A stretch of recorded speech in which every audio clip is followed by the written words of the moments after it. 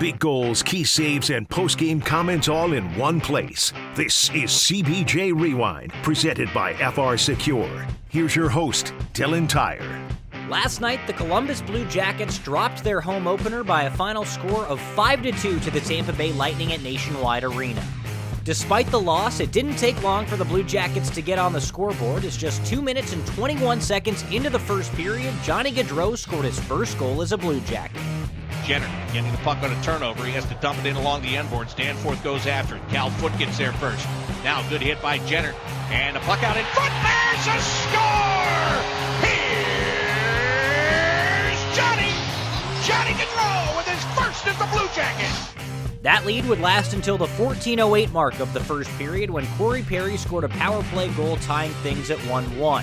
Then at 15:21, Steven Stamkos sent a shot in on Blue Jackets goaltender Daniil Tarasov that ended up hitting the skate of Blue Jackets defenseman Adam Boqvist and going in. That gave Tampa Bay a 2-1 lead that would last 34 seconds when Gus Nyquist tied things at 2-2.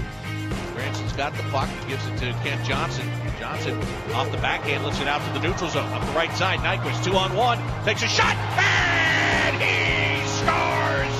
Get on the bus, Gus!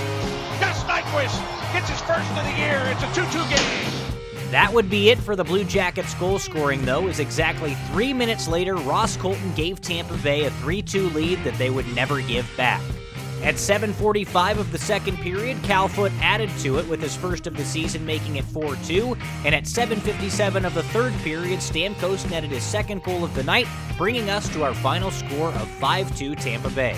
After the game, Gus Nyquist talked about just how important tonight's game against the St. Louis Blues is for the Blue Jackets. No, you can't start 0-3. We have high expectations in this room, and they're another really good team. Home opener for them, I believe. So better be ready to go here.